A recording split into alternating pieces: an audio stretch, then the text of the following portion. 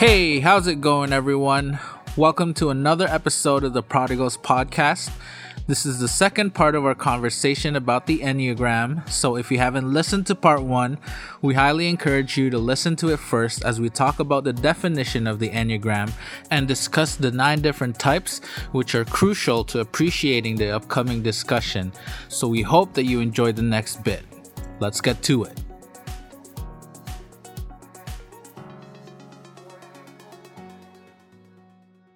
The next question would be how does it intersect with our faith?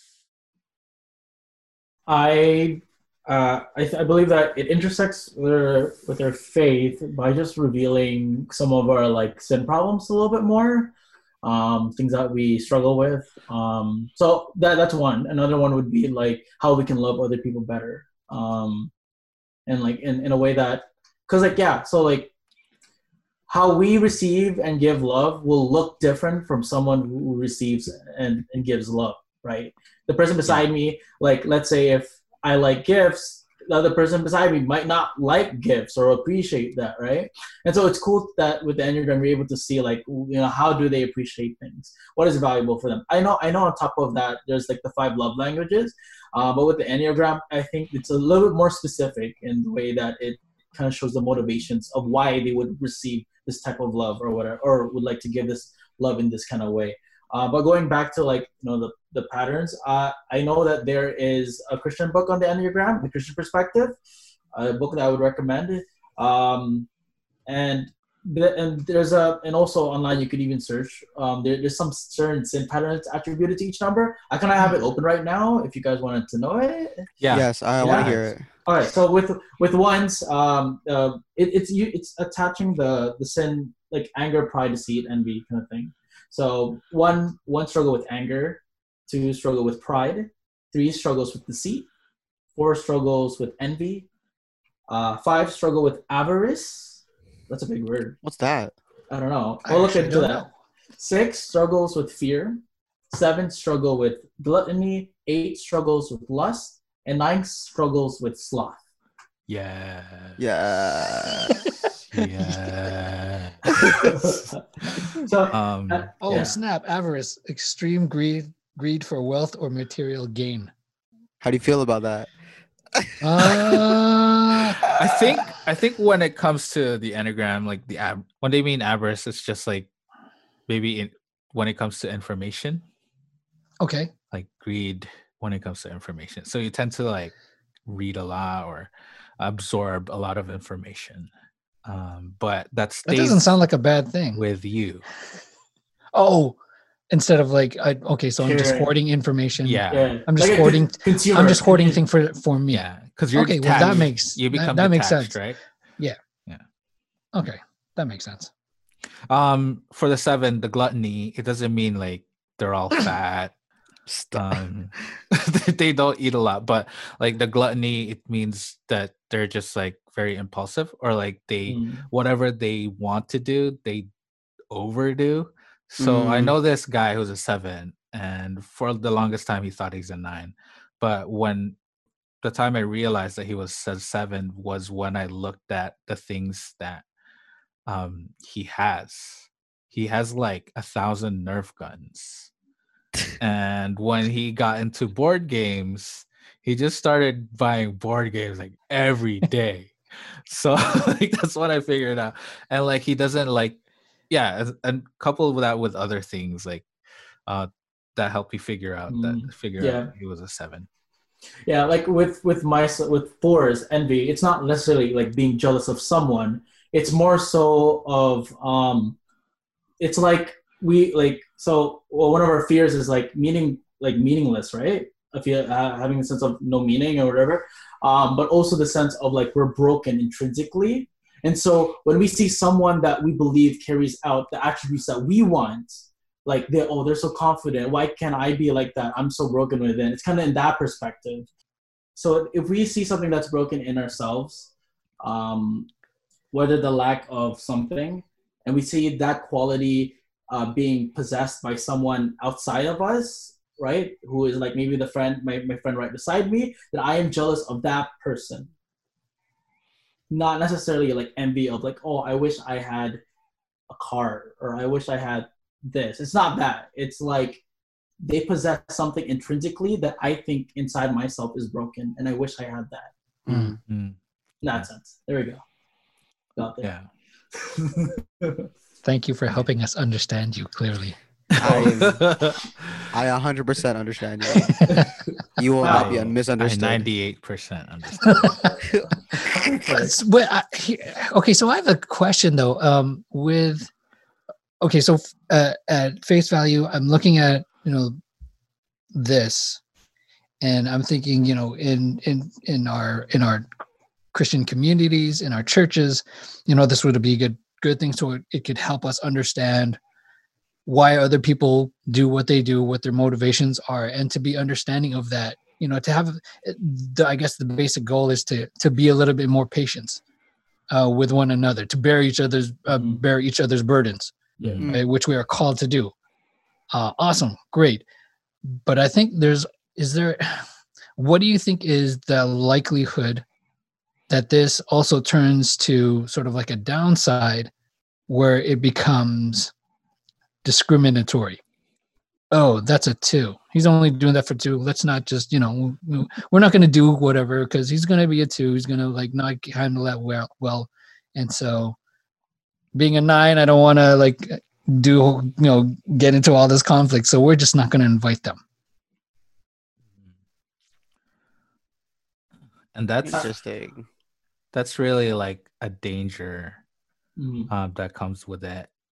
And I was like, and all the books that I've read regarding this topic or like listened to, they always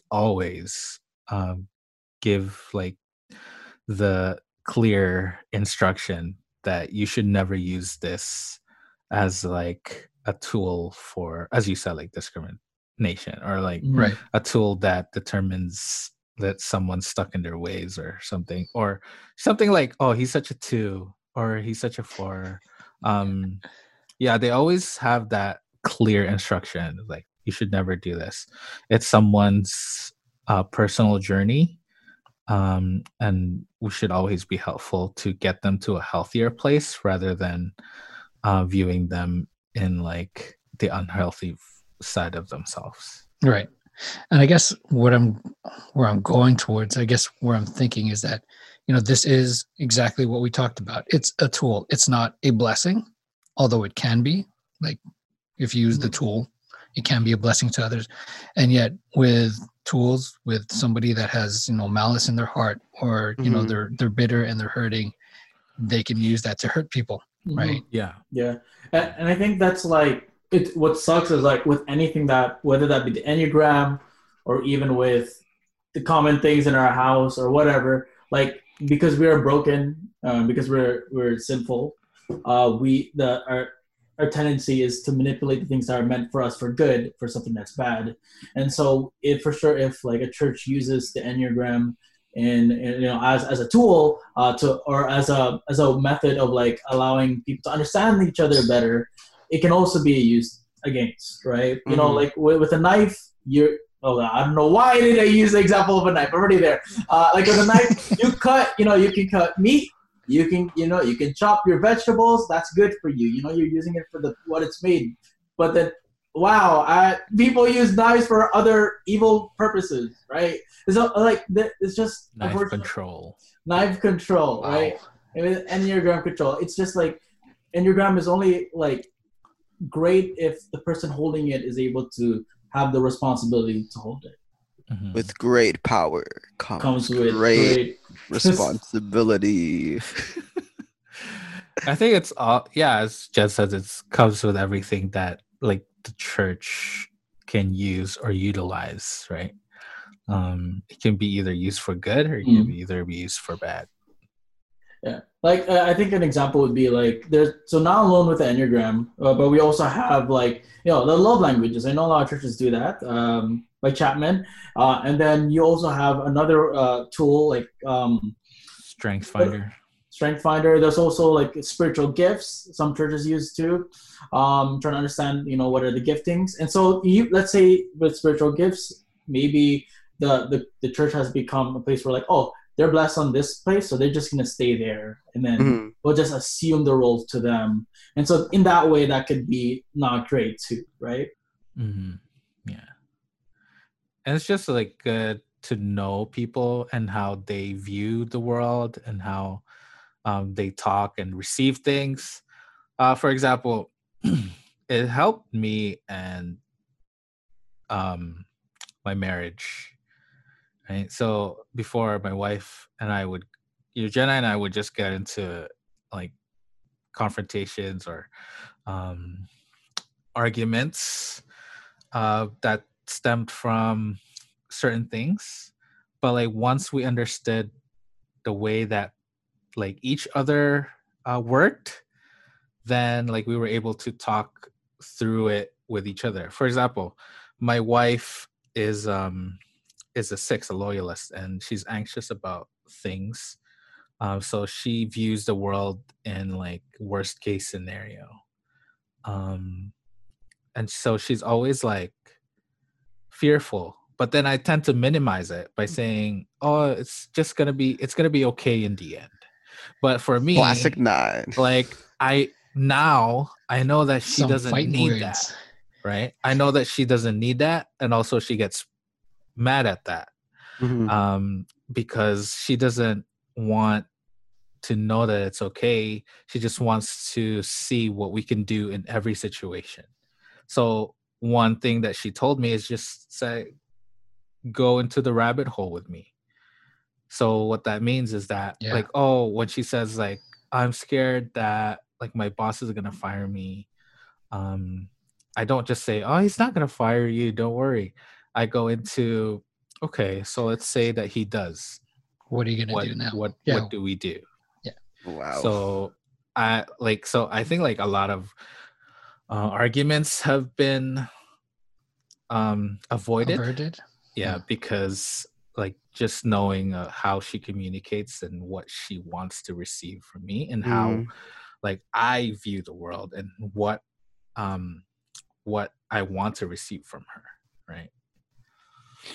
Yeah, and I like the thought that we can use these things to understand one another, to get along, particularly when we're trying to go one way, when we're all trying to go, um, try to get to a certain destination, and maybe some people want to do it this way, other people want to do it that way, to understand and to help navigate those differences, and so that we do end up in the same place, right? And we do so together, right? To be, as if we're bringing this back to our faith-based aspect of it, to be the church, to find a way to to bear each other's burdens, to carry one another, to go together because we are part of one body, even though there are times where we want to be separated from each other, so there's the love your neighbor aspect of it. But also I was thinking that, as you were talking about the unhealthy and then the healthy aspect of these numbers, right? That God sees us in both of those stages, that he loves and he wants to help us, right? And I'm brought to verses like Jeremiah 30 verses 17, but I will restore you to health and heal your wounds, declares the Lord. Right? That he wants to heal us from our unhealthy states, to be in a place where we can be healthy and we can be happy and we can be productive and find meaning in who we are, and be safe and feel safe, and to just do all the things that as our numbers suggest we want to do, right, for the glory of God. Yeah True. I also like how it intersects with my faith. It's just like I know better what I need to surrender to the Holy Spirit. And that just comes with self-awareness, which this tool can help you with. So going back is like, when I read this, it's like, oh, that's why I did this. Oh, that's why I'm doing this. That's why I can't like tell people certain stuff when it's needed, is because I avoid conflict, and I avoid conflict because I don't want to lose my relationship with that person, which really doesn't happen. Like it won't really happen unless it's like it's really really bad. So like a little argument or like conflict here and there, it's not bad, right? So it just like lets me know what I need to surrender to the Holy Spirit. Yeah, and I think you touched on something that's quite interesting when you said that you look back at some of these things that you've done and say, "Oh, that's why I've done it. That's why I did it this way." Sometimes we find ourselves holding to, certain choices that we perceive as mistakes, or things that we should have done differently, and maybe we should have. But understanding these things and it might help us to not only accept ourselves for why we do what we do, but also to forgive ourselves, for some of the past that we have done. And while God readily forgives us, sometimes that's not easy for us individually to forgive ourselves, right? Even though John, when he's talking, he says, even though your hearts deceive you, God knows better, right? Mm-hmm. He will forgive, and you need to find yourself in that place too, because if you don't forgive, you're holding on to some part in your past that's stopping you or detaining you from moving forward.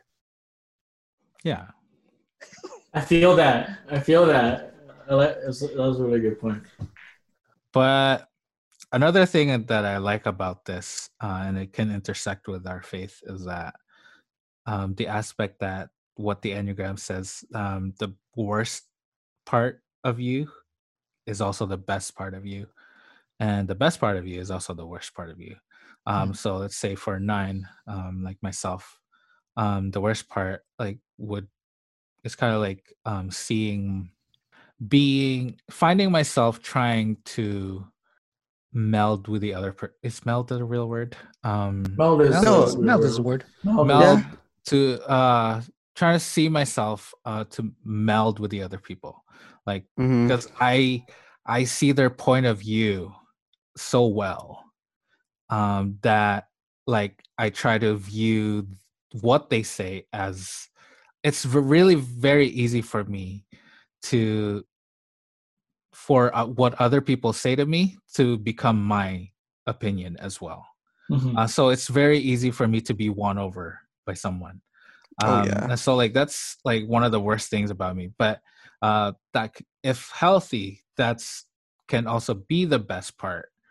Because like I can see people's opinions. And I can resonate with others.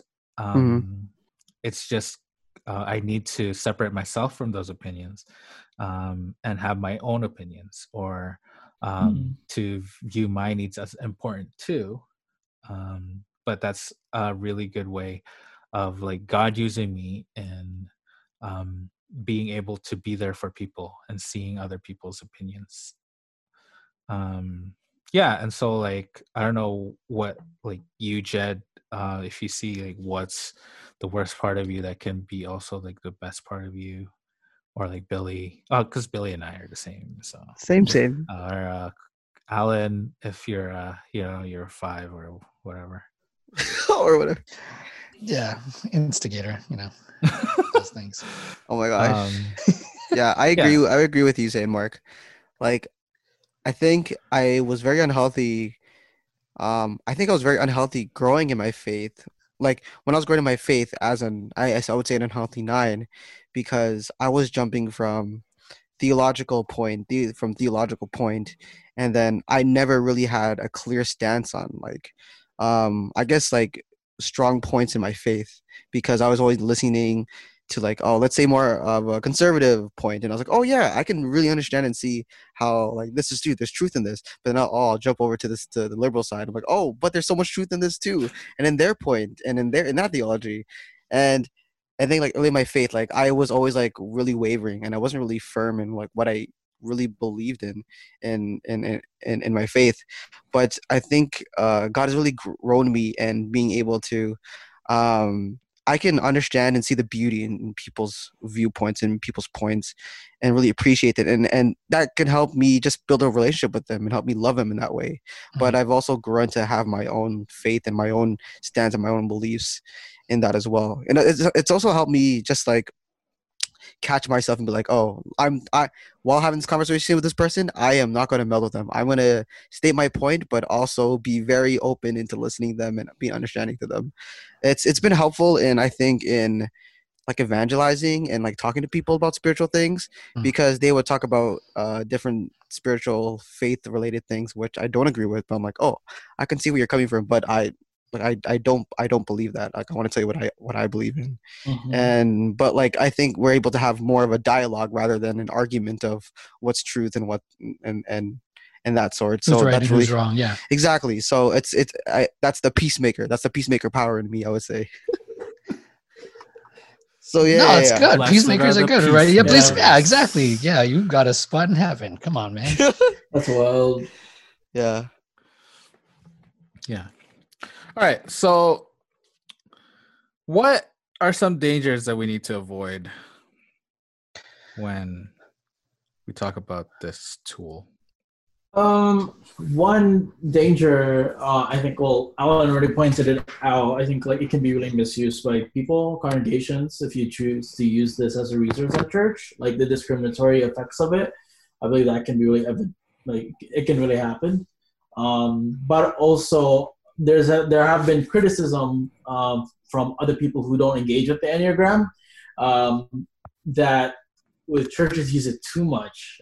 There's some churches that use it often too much. Yeah. They focus too much, like, and they can get to a point like, oh, you're a 1, you're a 2. Everyone starts to categorize themselves each other by numbers, right? And they just use it too much. It's just in their lingo now, you know. And I know I was there at one point. Like it's so fun. Well, for me, it's because I want to get to know myself more and people, because identity matters a lot for me. But I like what the real truth about like the Enneagram behind it all. It's just like a test. It's just an assessment. It's just something that helps us understand one another, you know, helps us understand our motivations. It's just to help us. It's not like the end, you know. It's not the rope doesn't end here. It leads to something bigger than this, right? Like, if that makes sense.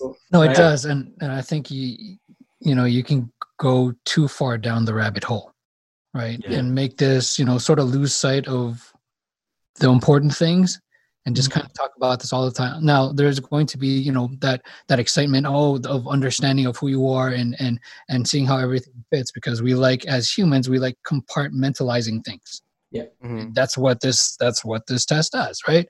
It helps us to compartmentalize into certain, characteristical traits. Man, is that a big word? Right. So yeah, it helps us to do that. But if you go far down and that's all, like, really, that's the majority of, what you're doing. I mean, you could miss the point. Yeah. Mm-hmm. Yeah. Like, though we might be primarily like attributed to a certain number, or we have, that attributes if we're stronger. If we're more healthier, we go to this other number. If we're weaker, we're attributed to this other number. Like, at the end of the day, it's still like, you gotta still kind of like just hold it in your palm and not like clutch it, because that itself can be an idol. And also it's like, it's just like, it's also an imperfect test, right? It is not what defines necessarily truth. It's perfect. Wow. I'm joking. It's the only tool. I think one of the criticisms or the problems, like I definitely experienced, is that I would just really really hold on to that number, to that type, and then that would be me, like, really holding on to my flesh and really diving to sin, because I'm like, oh, I'm a 9, so like I'm sloth, like one, like I tend to be more slothful, you can use right? that as the excuse Doing what you, exactly. I'm like, oh, this is just me, so I'm just gonna do it, rather than having that make me call to action and help me to change from that, and just just wallow in the negative and the unhealthy part of like what it means to be a 9, right? Yeah, And it's then almost like I think that's the sin, and that's the sin in it, right? Like that's the sin from it'll look different from all different types, but we, you can't let that like define you and allow you to make really unhealthy and bad decisions and sinful, I would say even sinful decisions in the sense too. yeah, and that just that it really just struck a chord with me in the sense that we can use these things, especially if you, like you said, like you find yourself, in the more darker areas of your faith, and you're just like, well, you know what, I do this, and you're using it as a rationalization to do the things that you shouldn't be doing, but because you're this way, because you're this number, Yeah. it's just the way that I am. It's just, that's the way me. and you could even take it to further and say, this is the way that God made me. So if anything, it's his fault. Wow. That got Right? really deep. So I like this. You can go far with this. The other thing that I want to talk about, I mean, that Jed said that kind of sparked something, is that we are imperfect beings. This is not a perfect test. And even like any test that you're taking, because this is a self-administered test, right? Some of your answers might be skewed, particularly if you want a specific outcome. Yeah. Right. Yeah, because you can have like a glassy eye view of yourself when going through the test and like, oh, this is what I would want to do, but is that truly what you would actually do in a situation? Right. So don't think this. I mean, don't hold it as, writing. I mean, like carved in stone type of deal. Don't be all. Yeah. Yeah, because it may not be accurate. Right. So. Yeah. Because you might not be self-aware. That's true. Be self-aware, or you want it to be something else, right? And you want it to be something else, so you can rationalize the things that you want to do, even though you shouldn't be doing it. And this is why you need friends who know the Enneagram so they can validate. But just not the 9, because they won't tell you what you want to hear. Unless they're healthy. You can ask me. Yeah, you need an 8, right? The 8 will tell you what's up. Yeah, the 8 will, like, they're unfiltered. There's no gateway. They're just go. So blunt. This is what you need to do. This is what you are. Oh no. It's funny, like 8s like talk in like they pretty much seem like they're shouting to 9s, but that's just how they talk. But I mean, but the imagery now that I'm just with this, like, oh, that's a person, that's a 2, that's a 7, that's an 8, but you need somebody that in that number to help you along, to tell you the truth, or to be a peacemaker, or you need somebody to help you, achieve something better. It's the whole, we are the body, right? Yeah. Going towards one goal, helping one another, carrying each other's burdens. Peter calls it, we are living stones. God is making us into this temple. Right. And we all have a place. We all have a fit. Right. And so we need everybody. Yeah. Right. We need everybody. There are some things in each person that is unhealthy that God is trying to heal us with.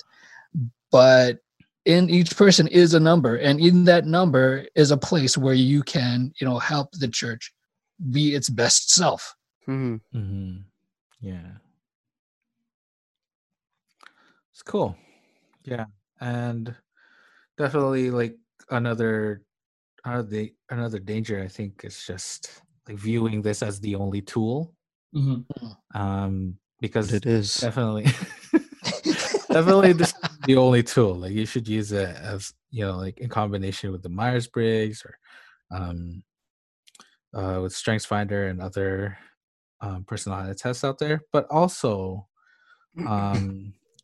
it's to be used in light of the scriptures, right? In light of your relationship with God. And I think like we tend to if we just have this test and just see the world in light of this tool, then we're missing like the whole God factor and like how the Holy Spirit can grow you and how Jesus changes the whole game. Right. And how like God can use the worst parts in you to be the best parts. Yeah. So it's just it's good to have this tool. It's good to have knowledge of the Enneagram, but always view it in light of the scriptures. Yeah. I'm glad that like you brought that up.